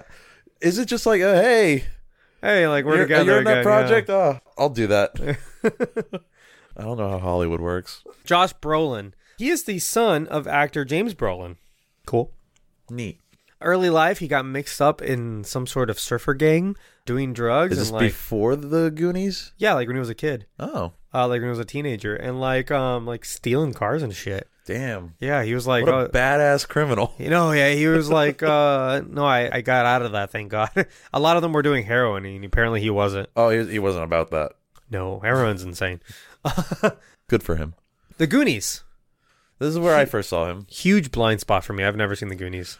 Goonies is good. I've seen the first 25 minutes of Goonies, and then I stopped watching. I don't know why. I had something to do, and then I just never picked it up again. It's one of those fun, like, old Spielberg movies. Yeah, I'm going to have to give it another shot. Here's the thing, though. If you didn't see it as a kid, I don't know how you'd feel about it. It's one of those old, like, kid-focused Spielberg movies. Yeah. So I don't know how you'd feel about it. I love that movie, but also I watched it as a child. We'll have to watch it together then. Yeah. Road Flower. Never seen it. Planet Terror. I have seen that. That movie's fucking amazing. I actually haven't seen that. You've never seen the Robert Rodriguez Grindhouse movies? Rodriguez did one and Tarantino did the other one. Which one's which? I think Planet Terror was Tarantino's. And Robert Rodriguez was the... I think so. The other one. It's such like a fun double feature. Yeah, they're each like an hour long or something. Right? Yeah. And they're very like pulpy and schlocky, and I love them. American Gangster, Wall Street, Money Never Sleeps. That's the sequel to Wall Street, I think, from the 80s. I saw Wall Street, Money Never Sleeps. I never saw the original. I've never seen either. Huh. With, what's his face? Ant-Man. Paul Rudd? No, the other Ant-Man. Michael Douglas. Michael Douglas, yeah, he's the Wall Street guy. No Country for Old Men. That's a good one. That's a great movie. That's a great movie. He's like the main character, I think. It's Okay. him. It's him and what's his name? The Spanish actor. Is he Spanish or Mexican? Pretty sure he's Spanish. Is the character Mexican? No, it's Javier Bardem. He's Spanish. Okay. The character's white. He's like American. Fucking great film. W. That's a great film. I haven't seen Oliver Stone's W. The one about, if that's what I'm thinking of, the one about George Bush? Yeah. Yeah. He plays George Bush. Yeah. That was a good movie. I remember the trailer, and I remember thinking, he does a really good Bush. Bush was very popular for, like, mimics. Yeah. To do impressions of. And I think Brolin did really good. I mean, they got him to do the serious movie. It's not like a jokey film. No, it's a serious biopic on George W. Bush. Milk, where he was nominated for Best Supporting Actor.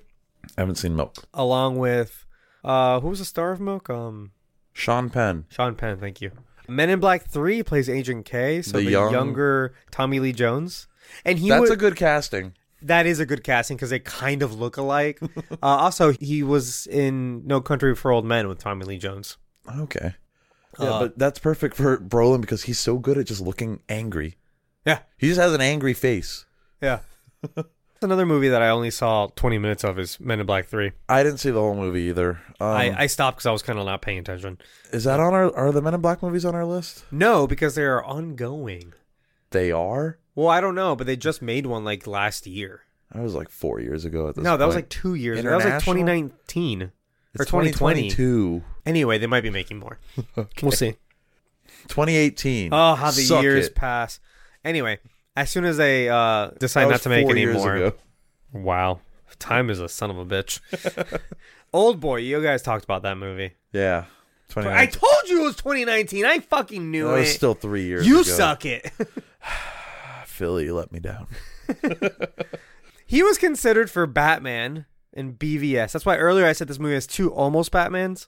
Brolin would be a good Batman, actually. Brolin would have been a great Batman. He would have been amazing. Again, I'm not the person who's always like, this person gave a perfect performance, therefore he's the only one that could do it. No, actors are a dime a dozen. Yeah. They're all talented. They're all talented. Well, not all of them, but, there are many talented actors I could all kind of like tag team in and put in a great performance, He would have been great. Obviously, we got Ben Affleck. Which is good because... Then we got Thanos. Which was amazing. Yeah. So I can see... Look, Ben Affleck would do a great Batman. I don't see Ben Affleck doing a Thanos. I can see Pierce Brosnan as Thanos. Pierce Brosnan? That Welsh delivery? No. No. Is he Welsh? No, he's Irish. I think he's Irish. And he's an excellent actor. Actor. Thanos, obviously, in Guardians of the Galaxy, Avengers Age of Ultron, Avengers Infinity War, Endgame, and What If. And I'm thinking if I missed one as a Thanos appearance. I think it's all of them. Yeah. Great stuff. Amazing. Deadpool 2, he played Cable. Again, that was great casting. That was really good too. You know, the thing about Josh Brolin, I think, is that because he's such a, I don't know how else to say this. He's such a like big, burly, manly man. Yeah. You know, he's got a really square jaw. He's a really handsome dude. Great facial hair. And good actor. Good actor. Great voice.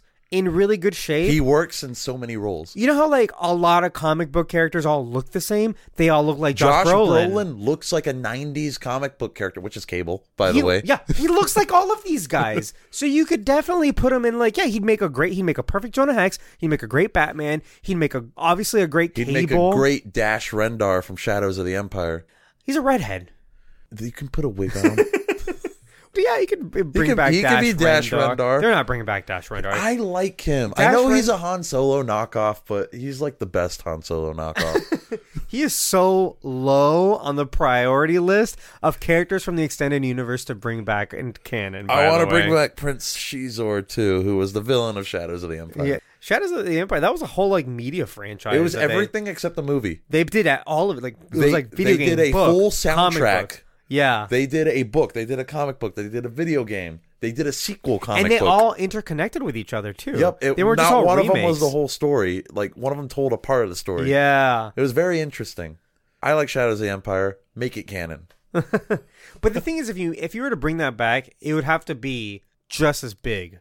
Yeah. Because that was an event, you know? Here's the thing, though. It was kind of a big story, too. Like, you would have to, like, connect a movie with 2 TV series. All of that has to be Shadows of the Empire. Because it was basically that whole year between Empire Strikes Back and Return of the Jedi.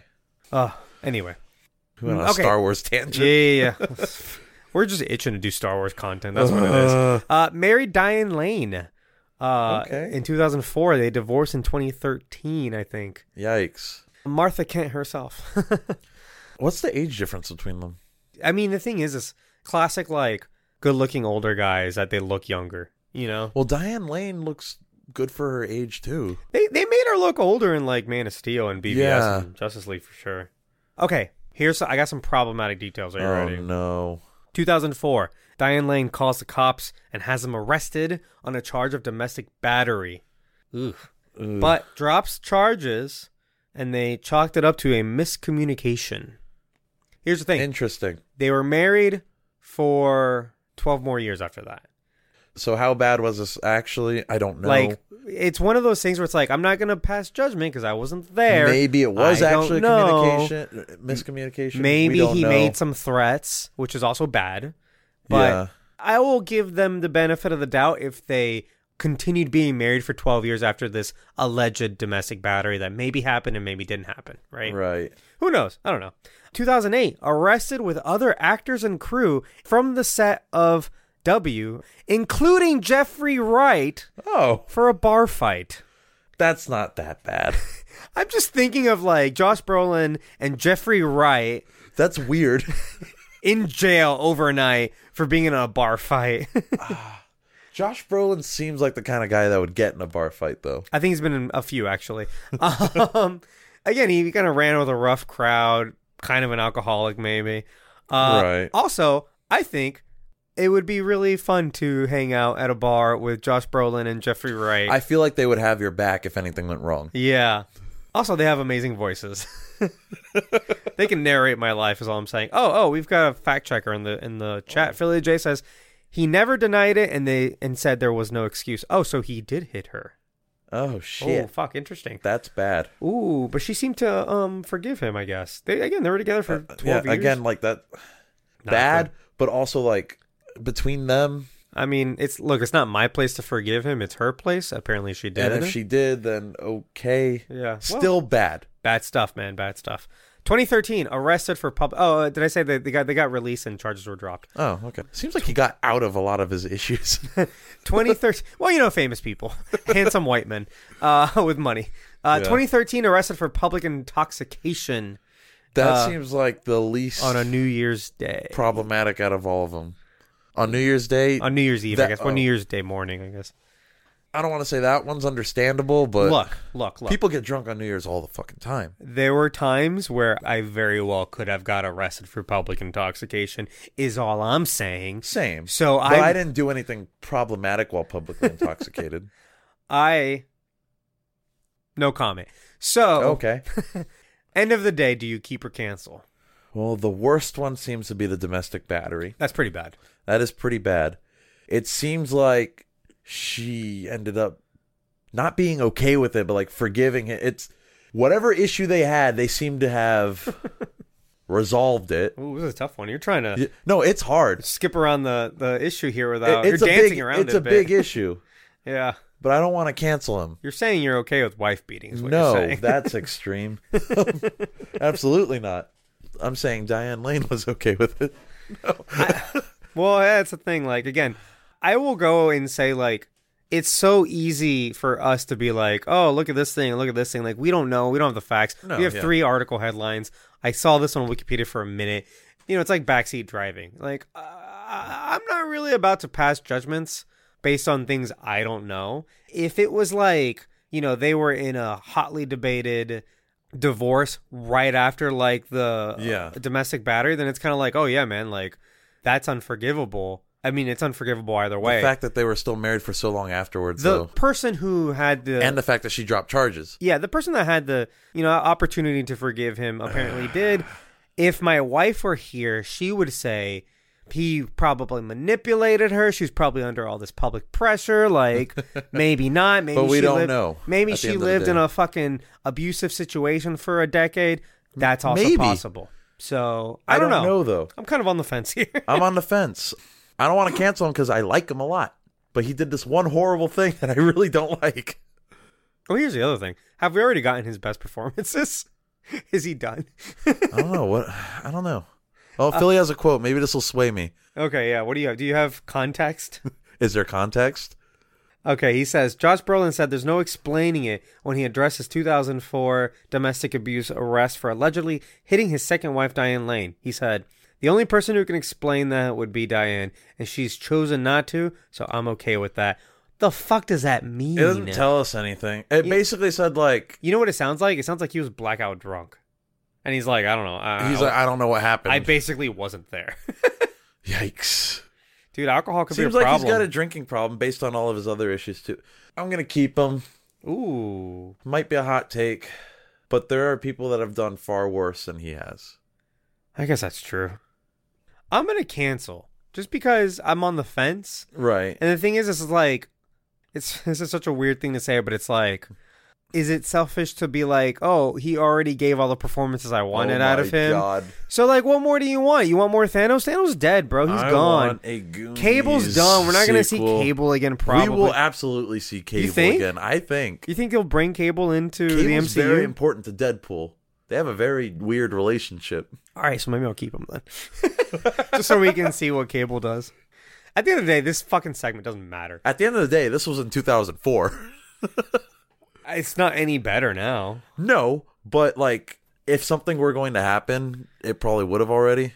Yeah, maybe. Well, hopefully, with the world we live in, maybe not. Again, man, like, rich white actors, like, they're going to get away with everything. Diane Lane opted not to press charges and asked the police not to arrest Brolin. Sometimes fights get heated. Like, you don't know. It's easy to Yeah, be like... and then like, I'm going to side with Diane on here. Keep him because she did. Oh, well, okay. Let's give her the benefit of the doubt. I'll go keep. Also, maybe she then. knows what she's doing. What if it's an abusive relationship? If Sable were in here, she would yell at me, and I know she'd be so hard on keep or on cancel. But here's the thing: there's a what if for every situation, and based on what we know, which is not much. Okay, well, there you go. All right, so I guess we Wow, both it sounds keep like we're defending an abuser. Oh man, cancel! I just fucking dump it. I go cancel. Okay, let's move on. Oh, That was fun though. why was that tough? That was our toughest one, I think. I think it's because we really like the guy. Okay, cool. Into the Phantom Zone, this film. Jonah Hex. Berto, what do you got? All right, so I'm not like mad at anything this movie did. It's weird because I know it's like this is a terrible movie by most accounts, but nothing about this movie was like, oh fuck, I wish this didn't exist or anything like that. It's weird, but also like this movie also doesn't do anything for me. Mm-hmm. So I am gonna put it in the Phantom Zone, but this might be like the movie that if I were to pull a movie out of the Phantom Zone, it might be this one. Really? Like later on. I don't know. Did you have fun with it? I didn't have fun with it, but I also didn't hate it. Like, I didn't hate this movie. I hated Catwoman.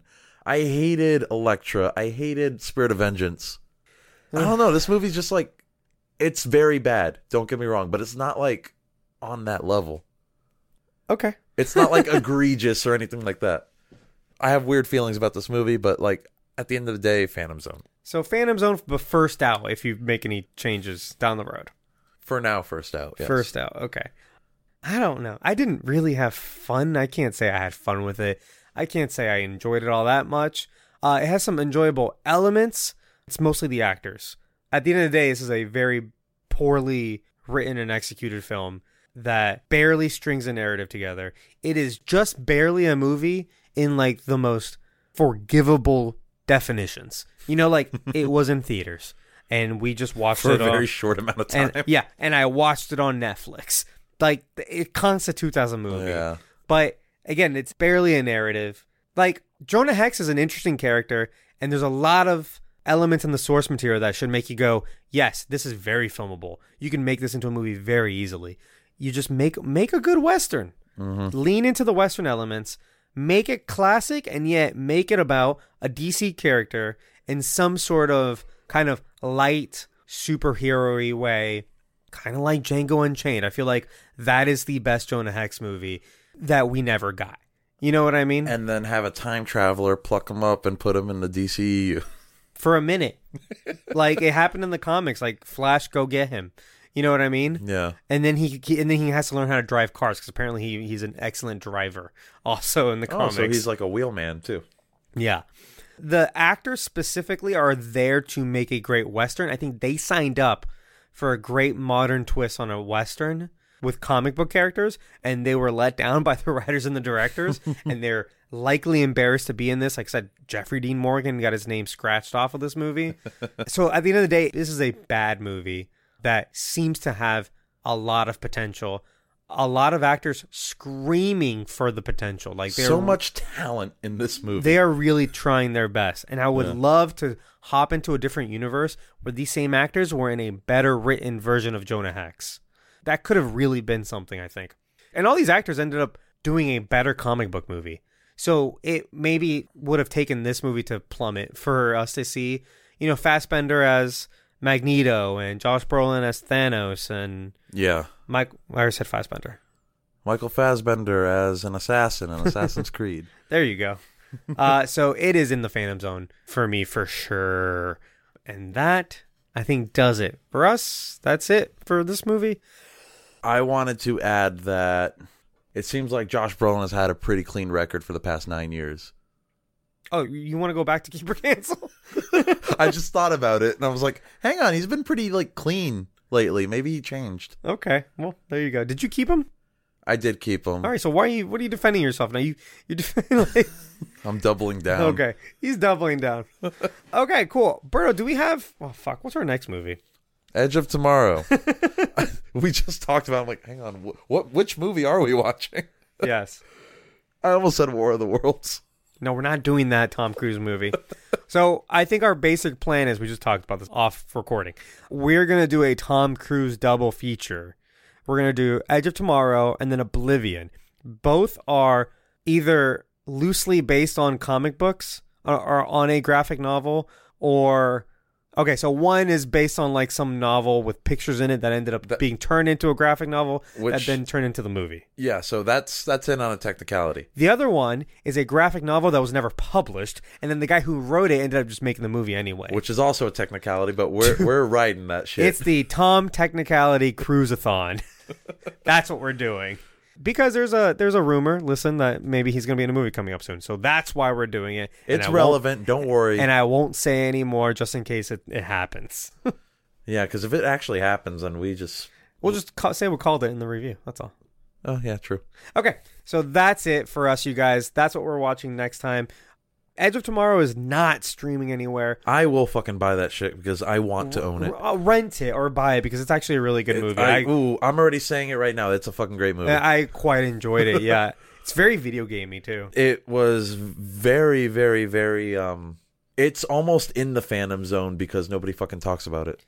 That is true. It is very failed and forgotten, actually. And so good. If you are in Canada, as several of our very most vocal fans hey, are, I can get on NordVPN and watch it on Netflix. It's on Canadian Netflix. You have NordVPN. I think we talked about this. Yeah. A sponsor. Anyway. Oh, yeah, that'd be fucking great. They do a lot of sponsorships They with do. podcasts. Anyway, guys, thank you for listening. Thank you for subscribing. Thanks to that piano dude for a musical intro. Make sure you guys leave a rating and review on Apple or Spotify or wherever you get your podcasts that will allow a rating and review. Please tell a friend, and if you've told a friend, thank you so much for telling that friend. You can find us on Instagram at Films from the Phantom Zone. You can find us on Twitter if you want to argue with us at Films from PZ. We have a Discord where we actually talk with friends, Surprisingly family. active. Surprisingly, yeah, we have a great community. We got friends, family, fans, the triple Fs, all in the Discord. We have a very good time, and you can talk to us all week long there. Great discussions. That's linked below. We are on TikTok, Films from PZ.